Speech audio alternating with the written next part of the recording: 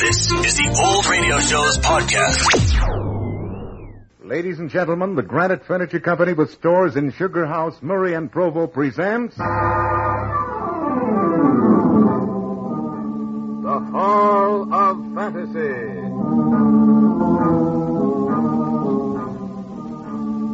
Welcome to the Hall of Fantasy. Welcome to the series of radio dramas dedicated to the supernatural, the unusual, and the unknown. Come with me, my friends. We shall descend to the world of the unknown and forbidden, down to the depths where the veil of time is lifted and the supernatural reigns as king. Come with me and listen to the tale of Man-Size in Marble. The Granite Furniture Company brings you the Hall of Fantasy. Listen now to original tales of the imagination and some of the classics of the supernatural as we take you down the corridors of the Hall of Fantasy to the mysterious realms of the unknown. These are stories of eerie and fantastic thrills, brought to you by your friends at the Granite Furniture Stores.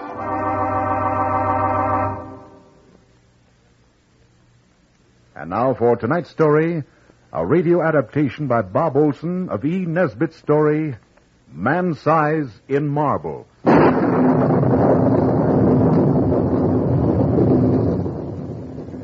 The villagers called it a delusion. That explanation gave them some comfort. Since it will give you comfort also, I'll say no more about it, except that it's difficult to understand how hallucinations can commit murder. Ours was one of those marriages on a dime. I'd been doing a bit of painting in those days and never knew what it was to have the money I really needed. But then Laura knew this before she married me. Oh, we'll get along if we're careful. You can paint and I'll write articles for the magazines. Living in town will be out of the question, dear. Well, we can find some little place in the country. As long as it's picturesque and sanitary. It doesn't matter where it is. And so we spent our honeymoon lightheartedly looking for a place that was both sanitary and picturesque. The two qualities that rarely keep company in one cottage.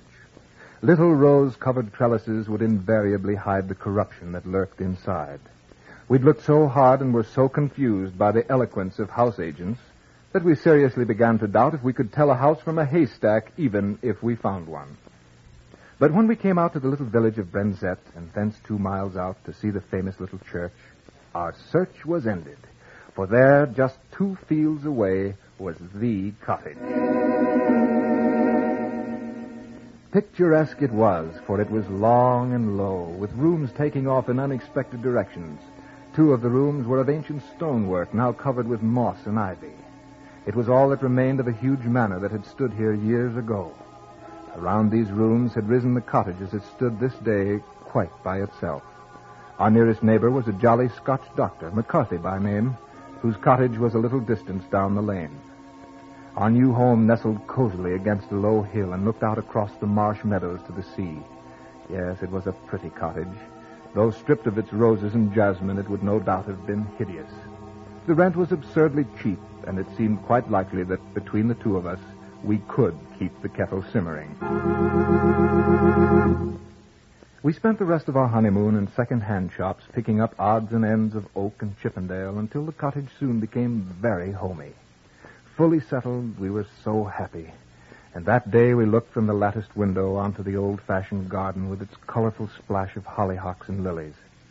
Laura sat outlined against the window, I before my easel. What are you painting, Vance? You, my dear. Me? Well, why not this lovely countryside? First my wife, then the countryside. And what are you writing? A verse. About what? You.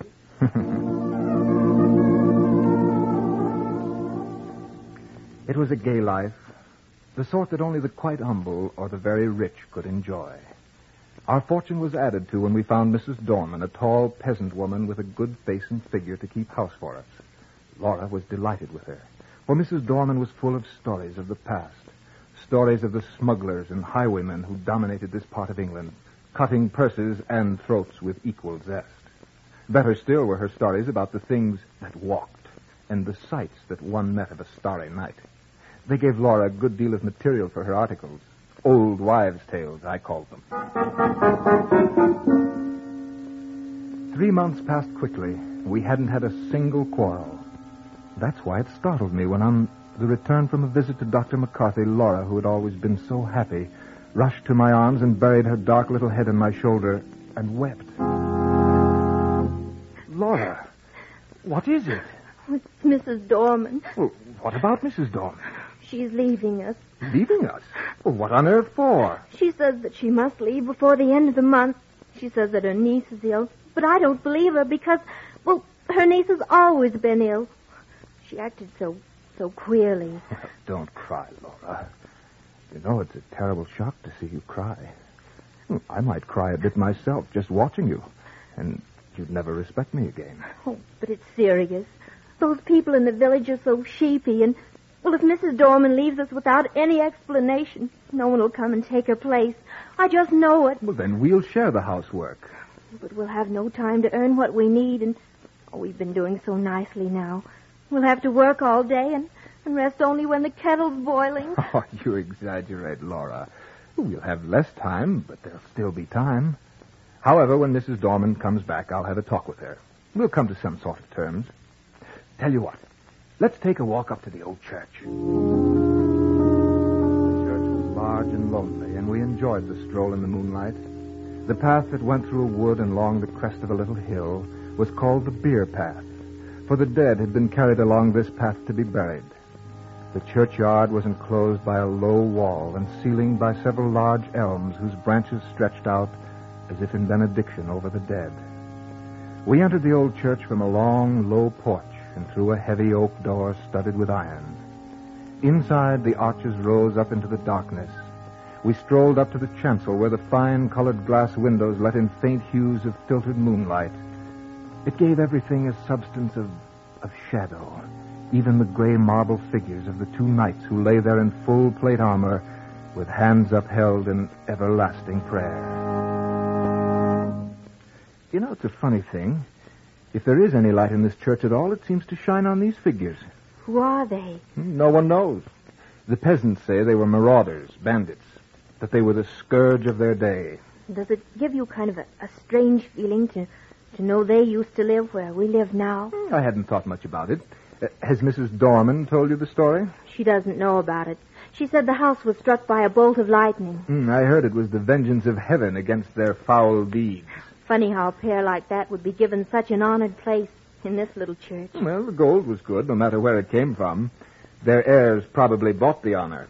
Those marble statues certainly aren't flattering. No. From the looks on the faces, even in marble, I doubt their conversion to Christianity. The church looked very weird as the shadows cast eerie forms about.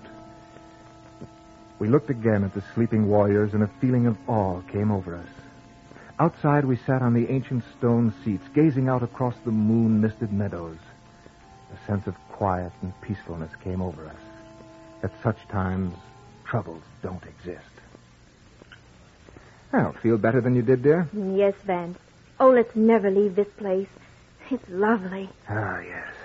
Wasn't it silly to get all worked up over Mrs. Dorman? It's still a terrible nuisance. Granted, but if scrubbing and blacking boots is the worst of our lot, we'll manage quite well even without Mrs. Dorman. Of course we will. Nevertheless, when we get back to the house, I'll have a talk to her. She should be there by now. I hope you can convince her.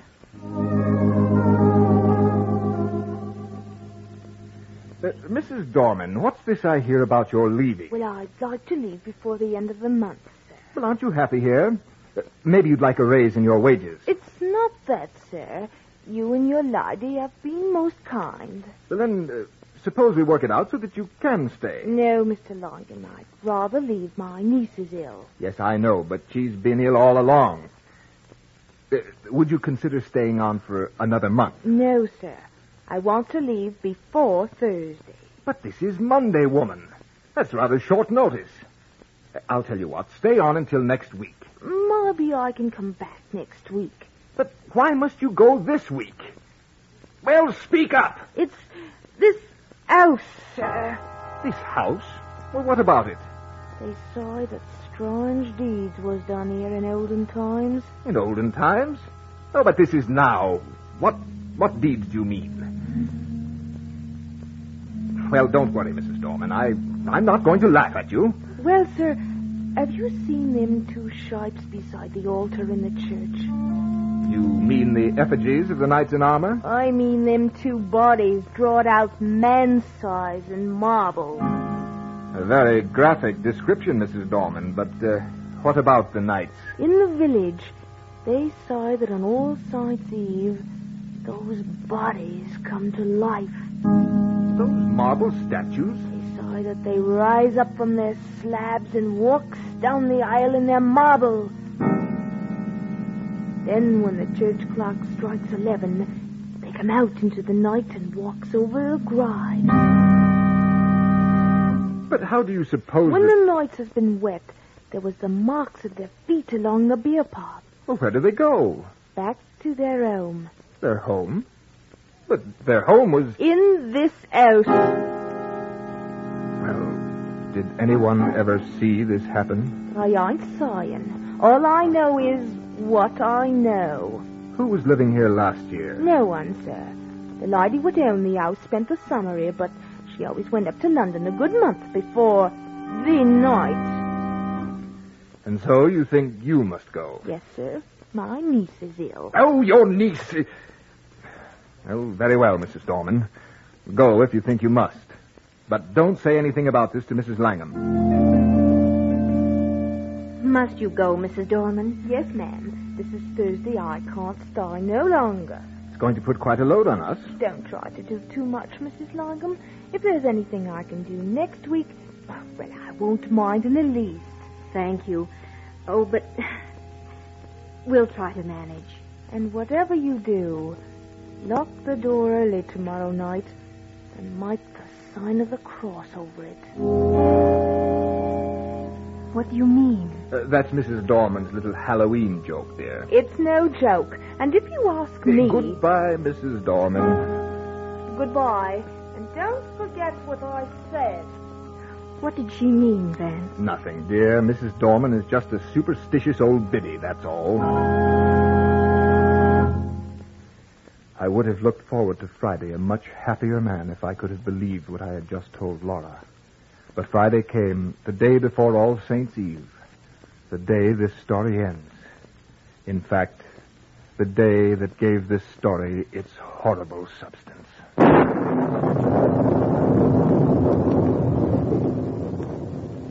You are listening to Man-Size in Marble in tonight's journey down the corridors of the Hall of Fantasy, brought to you by your friends at the Granite Furniture Company with stores in Sugar House, Murray, and Provo.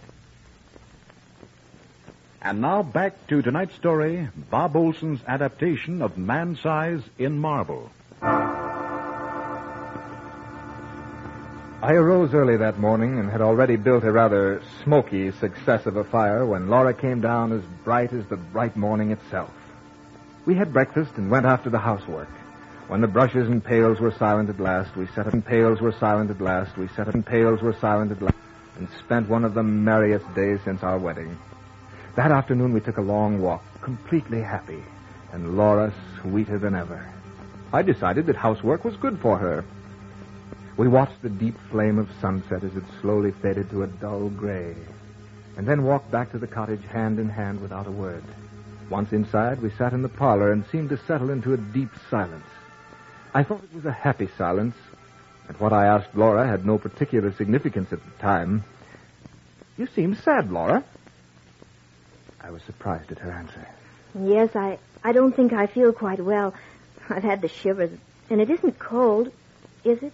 No, unless it's one of those nasty mists that creep up from the marsh. There is no mist, dear. Doesn't seem to be at that. No mist. In that case, darling, you're not entitled to a chill. Sorry. Vance. Mm-hmm. Do you ever have a presentiment of evil? Don't believe in them. I do. When my father died, he was away in North Scotland. But the night he died, I knew it. Oh, forgive me, Vance. Come and light up the candles on the piano, and we'll play one of our duets.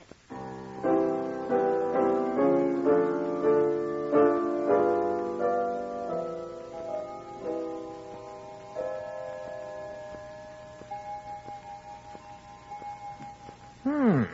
10 o'clock already. And light up your pipe if you like, Vance. I don't mind. I think I'll take it outside.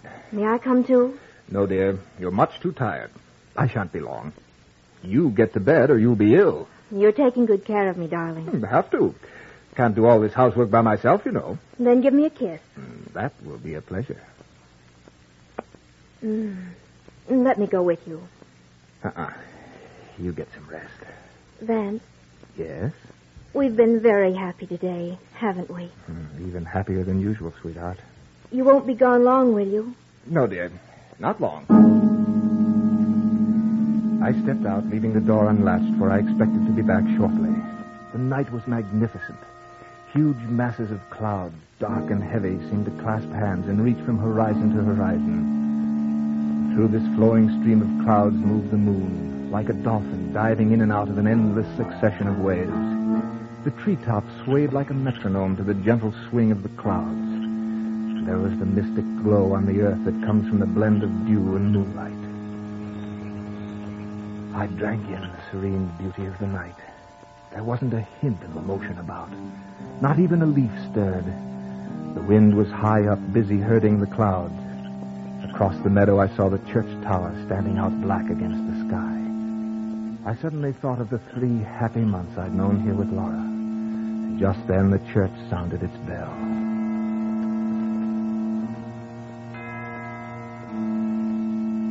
Hey, 11 o'clock. I should be getting back to the house. But first, I think I'll visit the church. I felt so happy and so very thankful. I wanted to take my gratitude to the old chapel that had heard the sorrows and the joys of its people for so many countless years. On my way, I passed our cottage and looked in the window where I saw Laura's dark little head silhouetted against the pale blue wall. She was very still. I decided not to disturb her. I turned down Beer Path. It was such a peaceful night that at first I was conscious of nothing. And then, suddenly, I became aware of a rustling sound that broke the stillness ever so gently. I stopped to listen. The sound stopped, too. I took another step and listened. The step seemed to echo my own.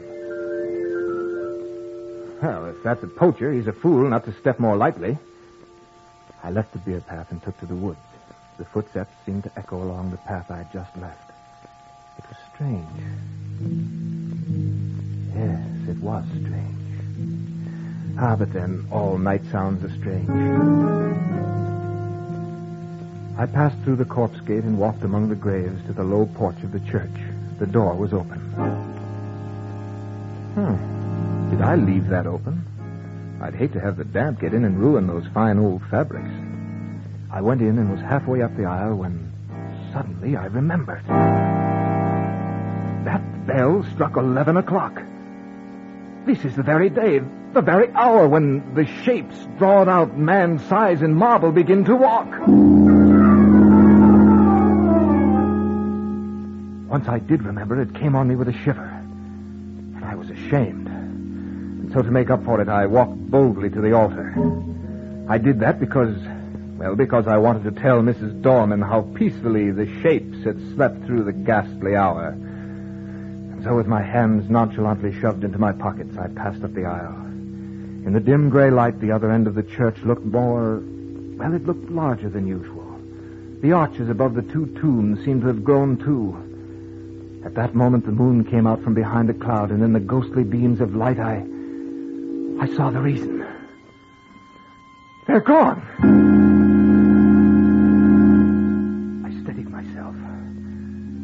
It's some fool's practical joke. They can't be gone. I'm not in the right place.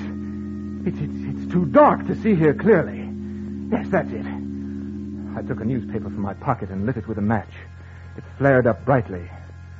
The confirmation was sickening. The bodies drawn out man's size in marble had actually disappeared from the church. Suddenly I was gripped with an indefinable horror. It was an overwhelming certainty of finished calamity. I threw down the torch and dashed down the aisle, out the front door and into the night. They're gone! They're gone! Help me, someone! The bodies! They're gone! Settle down, man. Let go of me, you fool. The marble figures have gone from the church. They've disappeared, I tell you. Hey, they know. You've been smoking too much. Smoking and listening to old wives' tales. But, Doctor, I've seen the bare slabs with my own eyes. They're gone, I tell you. We'll come back with me. I'm going up to the Palmers now. His loss is sick. We'll have a look into the bare slabs. Well, you can go if you like. I'm going home to Laura. Rubbish. I'll not permit it. You can't go around all your life as saying you saw a slab of marble in vitality. You can't do it, man. I'm not going back there. Then you want that you should be a coward? Coward? No, but... I coward. I nay can help you if you didn't go down with me. Oh, all right. Come on. No, here we are at the church. Come in with me. I'm coming. Oh, what have you got your eyes closed for? Here, I'll strike a match. No, look there. What have you had to drink, man? I opened my eyes, and what I saw made me absolutely mad. A huge black screen dropped across my reason, for there on the cold gray slabs were the two grotesque shapes in their marble. Dr. McCarthy, I simply don't know what to say. It must have been the light, or maybe I have been working too hard.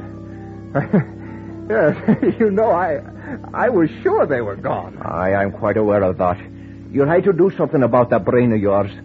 But wait. Look at this hand. What's wrong with it, Doctor? It's been broken. There's a finger missing. Finger? But the last time I saw it, it was perfect. Someone may have tried to remove it. That can't be right. My impression was that they were gone.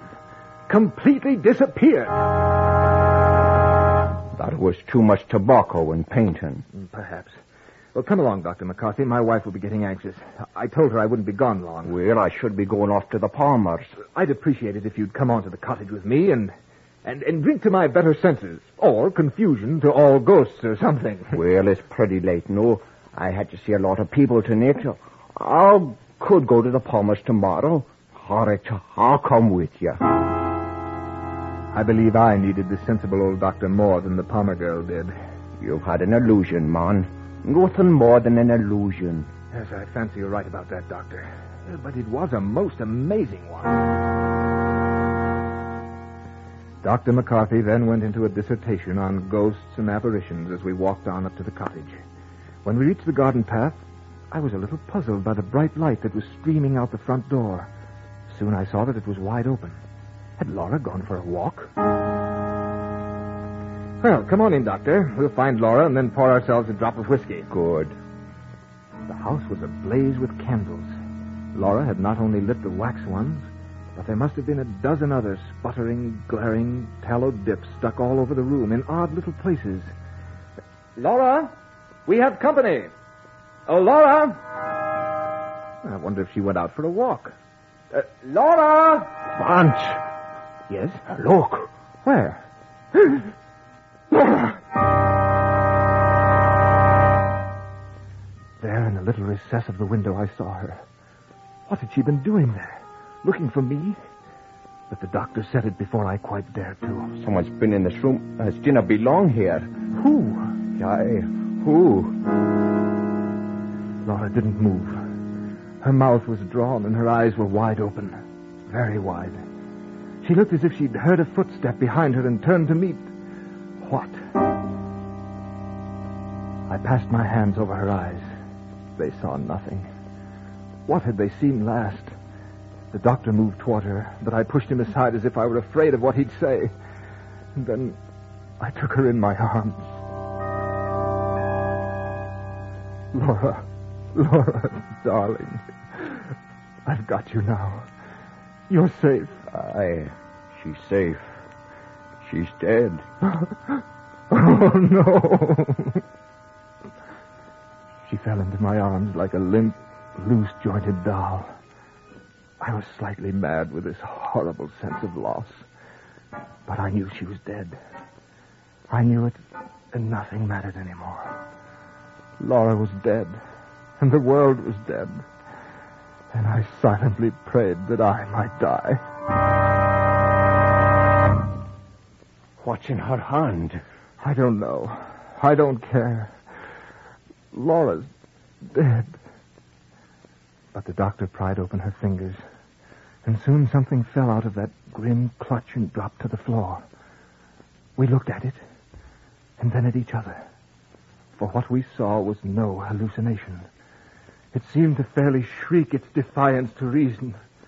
For there on the floor was a gray marble finger. And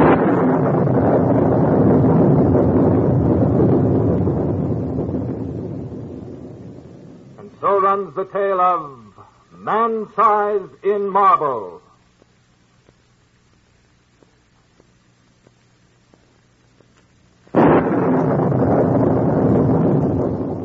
Remember to join us next week at the same time for another journey down the corridors of the Hall of Fantasy.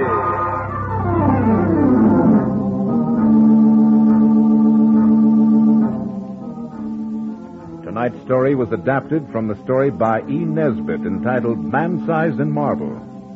Heard in tonight's program were Carl Grayson as Vance Langham, Beth Caulder as Laura, Phyllis Perry as Mrs. Darman, and Archie Hugely as Dr. McCarthy.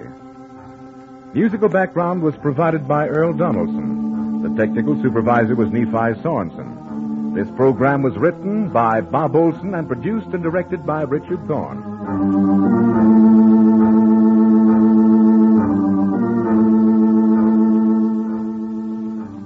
Remember, be with us again next Sunday night on call at 8:30 p.m., when the Granite Furniture Stores in Sugar House, Murray, and Provo will take you on another journey down the corridors of the Hall of Fantasy.